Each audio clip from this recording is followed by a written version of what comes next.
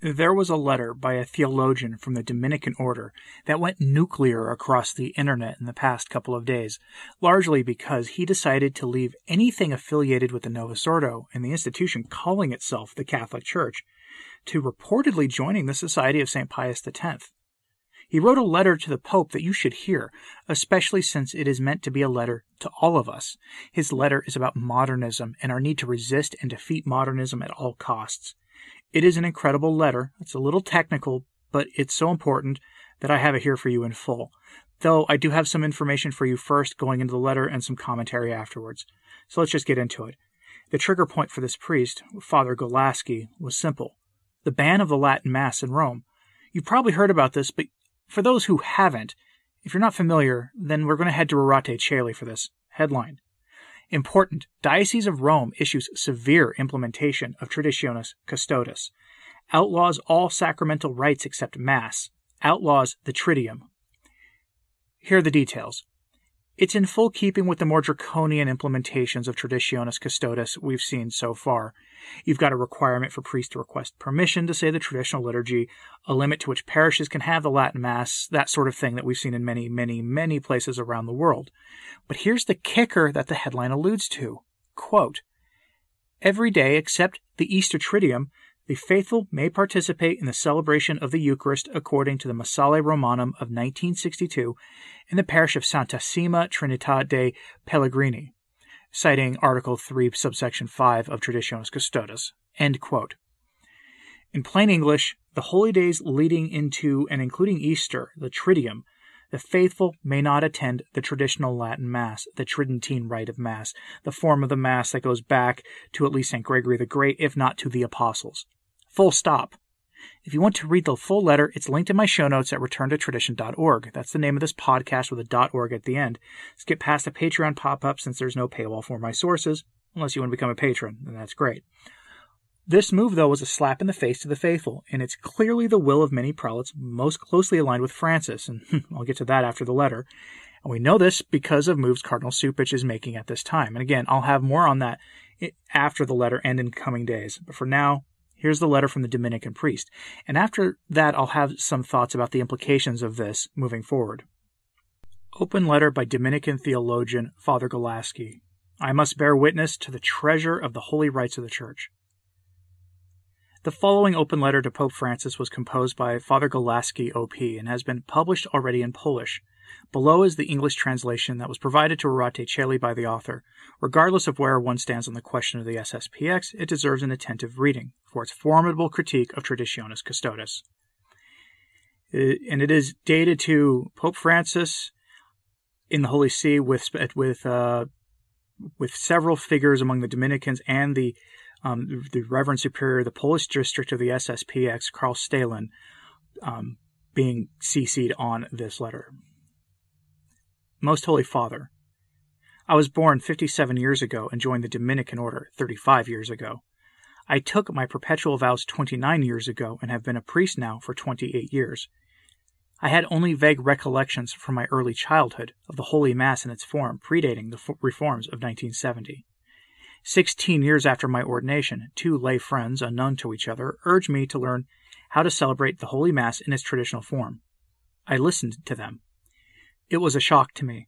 I discovered that the Holy Mass, in its classical form, directs the entire attention of both priest and faithful towards the mystery, expresses with great precision of words and gestures the faith of the Church in what is happening here and now on the altar, reinforces with a power equal to its precision the faith of the celebrant and of the people, does not lead either priest or faithful towards any invention or creativity of their own during the liturgy, places them, quite on the contrary, on a path of silence and contemplation, offers by the number and nature of its gestures the possibility of incessant acts of piety and love towards God, unites the priest and faithful, placing them on the same side of the altar and turning them in the same direction, versus crucem versus deum. I said to myself, so this is what the Holy Mass is. And I, as a priest of 16 years, did not know it. It was a powerful eureka, a discovery, after which my idea of the Mass could not remain the same. From the beginning, it had struck me that this rite is the opposite of the stereotype. Instead of formalism, free expression of the soul before God. Instead of frigidity, the fervor of divine cultus. Instead of distance, closeness. Instead of strangeness, intimacy. Instead of rigidity, security. Instead of the passivity of the laity, their deep and living connection to the mystery. It was through the laity, after all, that I was led to the traditional Mass. Instead of a chasm between priest and the faithful, a close spiritual union between all those present, protected and expressed by the silence of the canon. In making this discovery, it became clear to me, this very form is our bridge to the generations who lived before us and passed on the faith. My joy in this ecclesial unity, which transcends all time, was enormous. From the beginning, I experienced powerful force of spiritual attraction of the Mass in its traditional form. It was not the signs in themselves which attracted me, but their significance, which the soul knows how to read. The very thought of the next celebration filled me with joy. I sought every opportunity to celebrate with eagerness and longing. Very soon a complete certainty matured within me, that were I to celebrate Mass, as well as every sacrament and ceremony, only in its traditional form till the end of my days, I would not miss the post-conciliar form in the least. Had someone asked me to express with a single word my feelings about the traditional celebration in the context of the Reformed Rite, I would have replied, relief. For it was indeed a relief, one of indescribable depth. It was like that of someone who, having walked all his life in shoes with a pebble in them that rubs and irritates his feet, but who has no other experience of walking, is offered, 16 years later, a pair of shoes with no pebble, and the words, "Here, put them on, try them." Not only did I rediscover the Holy Mass, but also the astounding difference between the two forms. That which had been in use for centuries, and the post-conciliar one. I had not known this difference because I had not known the earlier form. I cannot compare my encounter with the traditional liturgy to a meeting with someone who has adopted me and has become my adoptive parent. It was a meeting with a mother who has always been my mother, yet I had not known her. I was accompanied in all this by the blessing of the Supreme Pontiffs. They had taught that the Missal of 1962, quote, had never been legally abrogated and remained therefore, in principle, always permitted, adding that what had been sacred for previous generations remained sacred, and great also for us, and could not suddenly become completely forbidden nor even considered harmful. It behooves all of us to preserve the riches which have developed through the faith and prayer of the Church and to give them their proper place, end quote. Citation to Benedict XVI's Letter to the Bishops of 2007. The faithful were also taught, quote, on account of its venerable and ancient use, the forma extraordinaria is to be maintained with the honor due to it. It has been described as a precious treasure to be preserved, end quote. Citation to Benedict's Instruction Universae Ecclesia 2011.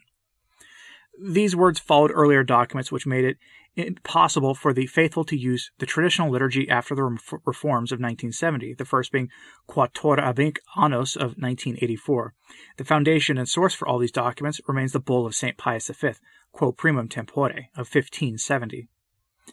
Holy Father, if without forgetting the solemn document of Pope Pius V, we take into consideration the lapse of time covering the declarations of your immediate predecessors, we have a duration of 37 years, from 1984 to 2021, during which the Church said to the faithful concerning the traditional liturgy, and ever more strongly, there is such a way, you may walk along it. I therefore took the path offered to me by the Church. Wherever this road, whoever wants this rite, which is the vessel of divine presence and divine oblation, to bear fruit within his own life, should open himself entirely so as to entrust himself and others to God, present and acting within us through the vessel of this holy rite. This I did with complete confidence. Then came the 16th of July, 2021. From your documents, Holy Father, I learnt that the path I had been walking on for 12 years had ceased to exist. We have affirmations of two popes. His Holiness Benedict XVI had said that the Roman Missal promulgated by St. Pius V, quote, must be considered the extraordinary expression of the lex orandi of the Catholic Church of the Roman Rite, end quote.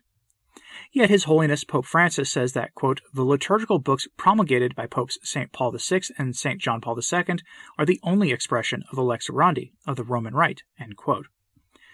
The affirmation of the successor thus denies that of his still living predecessor.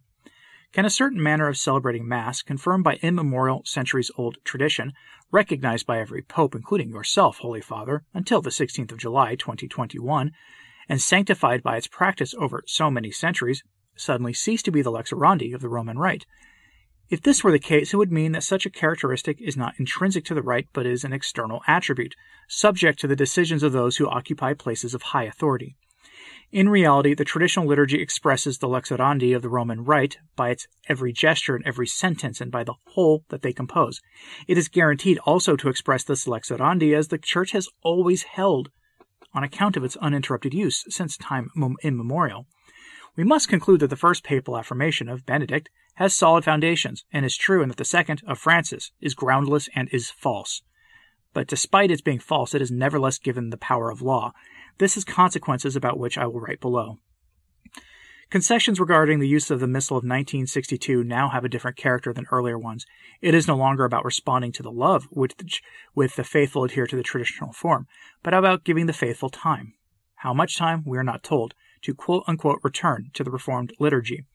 The words of the motu proprio in your letter to the bishops make it entirely clear that the decision has been taken and is already being implemented to remove the traditional liturgy from the life of the Church and cast it into the abyss of oblivion. It may not be used in parish churches. New groups must not be formed. Rome must be consulted if new priests are to say it. The bishops are now indeed to be the traditionis custodes, the custodians of tradition, yet not in the sense of guardians who protect it, but rather in the sense of custodians of a jail. Allow me to express my conviction that this will not happen and that the operation will fail. Here are the grounds for this. What are the grounds for this conviction?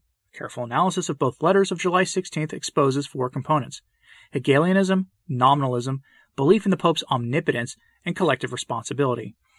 Each one is an essential component of your message, and none of them can be reconciled with the deposit of the Catholic faith. Since they cannot be reconciled with the faith, they will not be integrated into it either in theory or in practice. Let us examine each of them in turn. 1. Hegelianism. The term is a conventional one. It does not mean literally the system of the German philosopher Hegel, but something that derives from the system, namely, the understanding of history as a good, rational, and inevitable process of continuous change. This way of thinking has a long history, from Heraclitus and Plotinus to Joachim of Fiore down to Hegel, Marx, and their modern heirs. The characteristic of this approach is to divide history into phases, such that the beginning of each new phase is joined to the end of the preceding one. Attempts to quote-unquote baptize Hegelianism are nothing other than attempts to endow those supposed historical phases with the authority of the Holy Spirit. It is assumed that the Holy Spirit communicates to the next generation something that he has not spoken of to the preceding one, or even that he imparts something that contradicts what he has said before. In the latter case, we must accept one of 3 things. Either in certain phases the Church failed to obey the Holy Spirit, or the Holy Spirit is subject to change, or he carries contradictions with him. Another consequence of this worldview is a change in how we understand the Church and tradition. The Church is no longer seen as a community uniting the faithful by transcending time, as the Catholic faith holds, but as a set of groups belonging to the various phases. These groups no longer have a common language. Our ancestors had no access to what the Holy Spirit says to us today. Tradition is itself no longer one message that continuously is studied. It consists rather in receiving again and again new things from the Holy Spirit. We then come to hear instead, as in your letter to the bishops, Holy Father, of, quote, the dynamic of tradition, often with an application to specific events. An example of this is when you write that this dynamic's, quote, last stage is the Second Vatican Council, during which Catholic bishops gathered in order to listen and discern the way shown to the Church by the Holy Spirit, end quote. This line of reasoning implies that a new phase requires new liturgical forms, because the former ones were suited to the previous stage, which is over. Since this sequence of stages is sanctioned by the Holy Spirit through the Council, those who hold on to the old forms, despite having access to the new ones, oppose the Holy Spirit. Such views, however, are contrary to the faith. Holy Scripture, the norm of Catholic faith, provides no grounds for such an understanding of history. Rather, it teaches us an altogether different understanding. King Josiah, having learned about the discovery of the old book of the law, ordered that the celebration of Passover be conducted in accordance with it, despite an interruption of half a century. See 2 Kings chapter 22-23. In the same way, Ezra and Nehemiah, on their return from the Babylonian captivity, celebrated the Feast of Tabernacles with the entire people, strictly according to the ancient records of the law, despite many decades having passed since the previous celebration. In each case, the old documents of the law were used to renew the divine worship after a period of turmoil. No one demanded a change in the ritual on the ground that new times had arrived. 2. Nominalism. While Hegelianism influences one understanding of history, nominalism affects one understanding of unity. Nominalism implies that introducing toward Outward unity by means of a top-down administrative decision is equivalent to achieving real unity.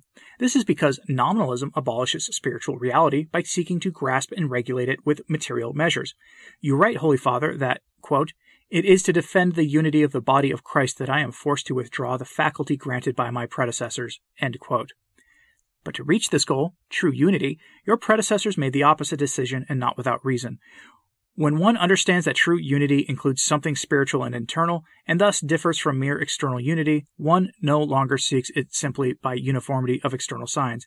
We do not obtain true unity in this way, but rather impoverishment in the opposite of unity, division. Unity does not result from the withdrawal of faculties, the revocation of consent, and the imposition of limitations.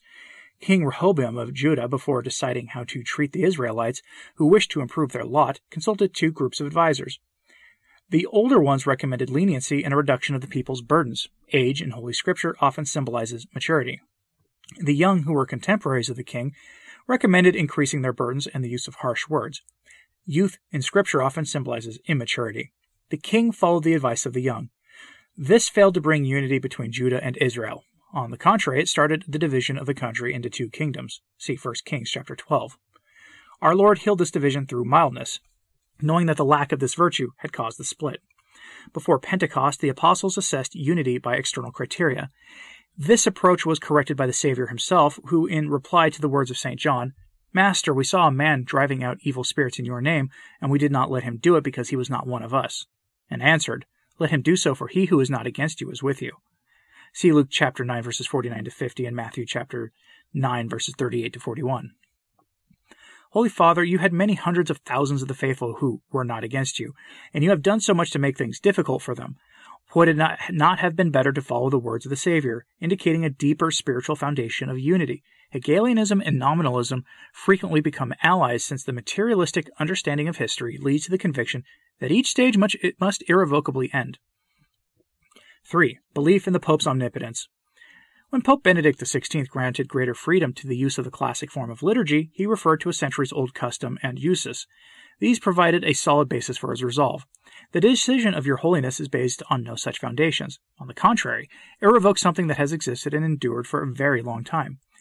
You write, Holy Father, that you find support in the decisions of St. Pius V, but he applied criteria which are exactly the opposite of your own. According to him, what had existed and lasted for centuries would continue undisturbed. Only what was newer was abrogated. The sole basis left for your decision is therefore the will of one person endowed with papal authority.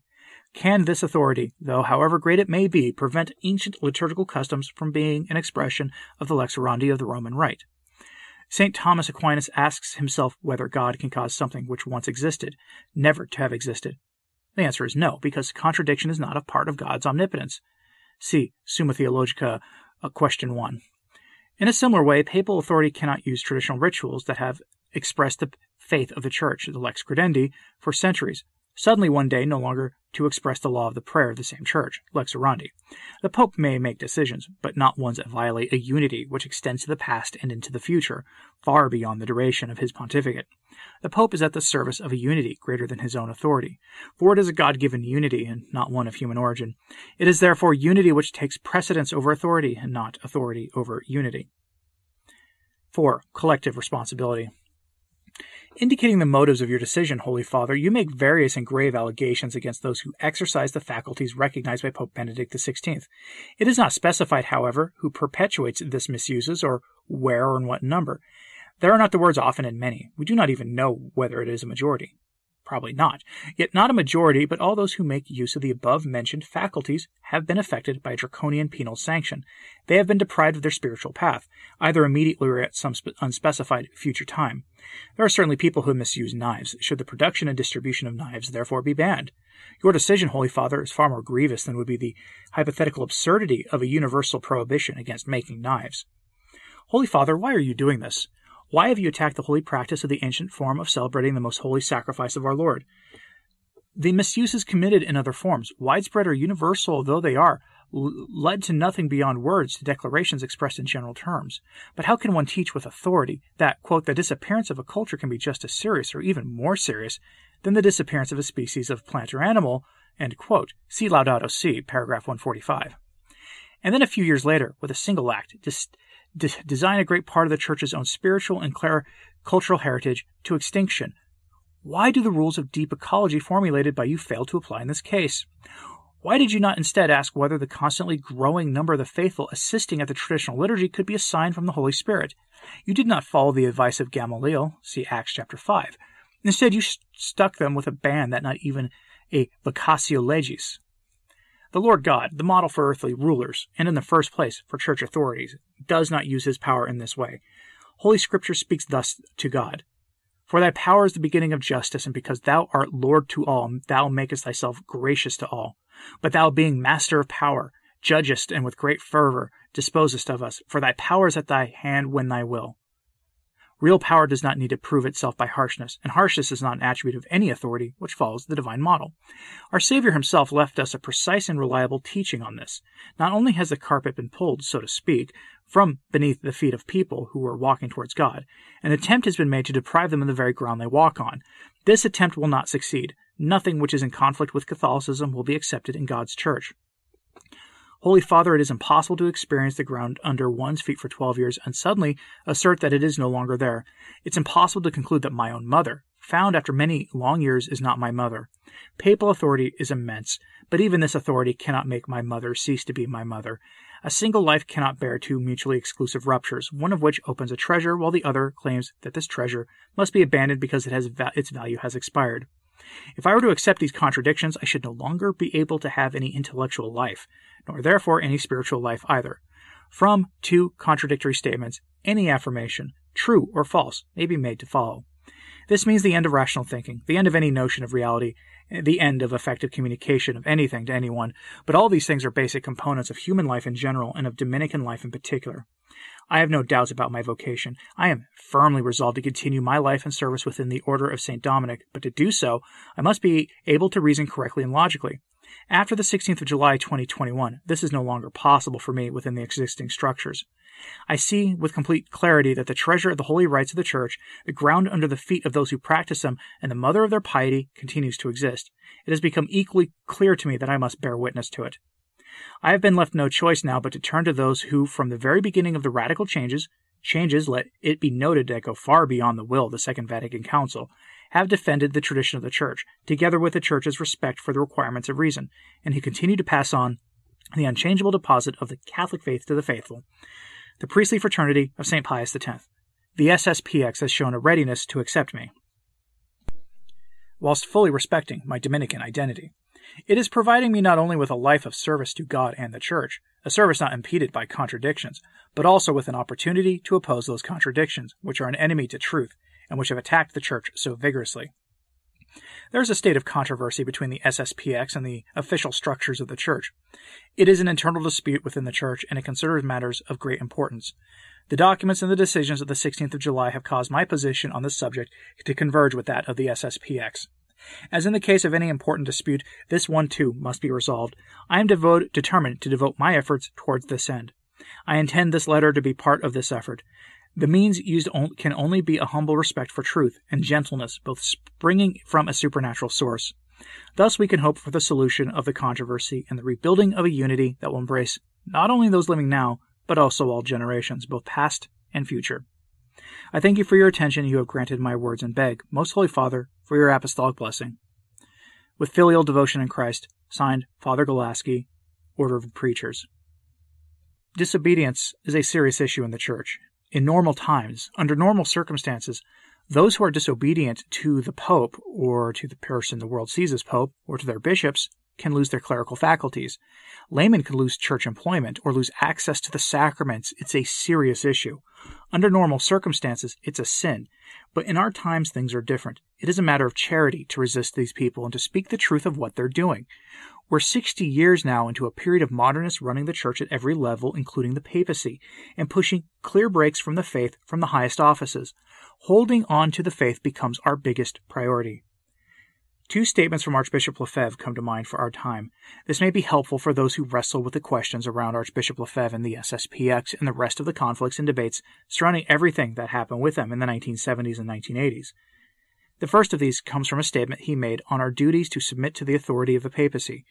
His point is that we must preserve the faith at all costs. Quote, "Every Catholic can and must resist anyone in the Church who lays hands on his faith, the faith of the eternal Church, upheld by his childhood catechism. The defense of his faith is the first duty of every Christian, more especially of every priest and bishop. Wherever an order carries with it the danger of corrupting faith and morals, quote-unquote disobedience becomes a grave duty." End quote. Disobedience becomes a grave duty. It sounds like something from a mirror universe, but we live in incredible times, and they require that Catholics in our time act in such a way to defend the faith, even if that places ourselves outside the good graces of the institutions that parade around calling itself the Church. Now, why must we do this? We must do this to keep the faith and to pass it on. Quoting the Archbishop again, quote, "Now our disobedience is motivated by the need to keep the Catholic faith. The orders being given us clearly express that they are being given us in order to oblige us to submit without reserve to the Second Vatican Council, to the post-conciliar reforms, and to the prescriptions of the Holy See. That is to say, to the orientations and acts which are undermining our faith and destroying the Church. It is impossible for us to do this. To collaborate in the destruction of the Church is to betray the Church and to betray our Lord Jesus Christ. Now, all the theologians worthy of this name teach that if the Pope, by his acts, destroys the Church, we cannot obey him." Here he cites Vittoria, Obras, Suarez, St. Robert Bellarmine, and Cornelius a Lapide, among others. And he continues, "And he must be respectfully but publicly rebuked," meaning the Pope. End quote. And I don't see where he was wrong. And I don't think the actions he took were wrong either. I refuse to get into the internal debates between the FSSP and the SSPX.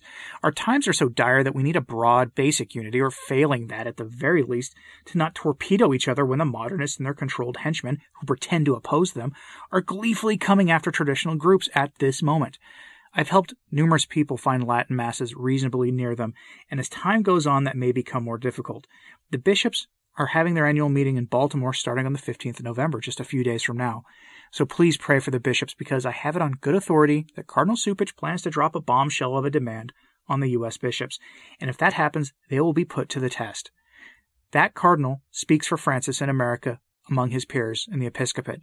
Make no mistake about that. Traditionis Custodes is just getting started, so pray for the bishops that they may have a spine enough to stand in defense of the deposit of the faith. Let me know what you think of this in the comments, please.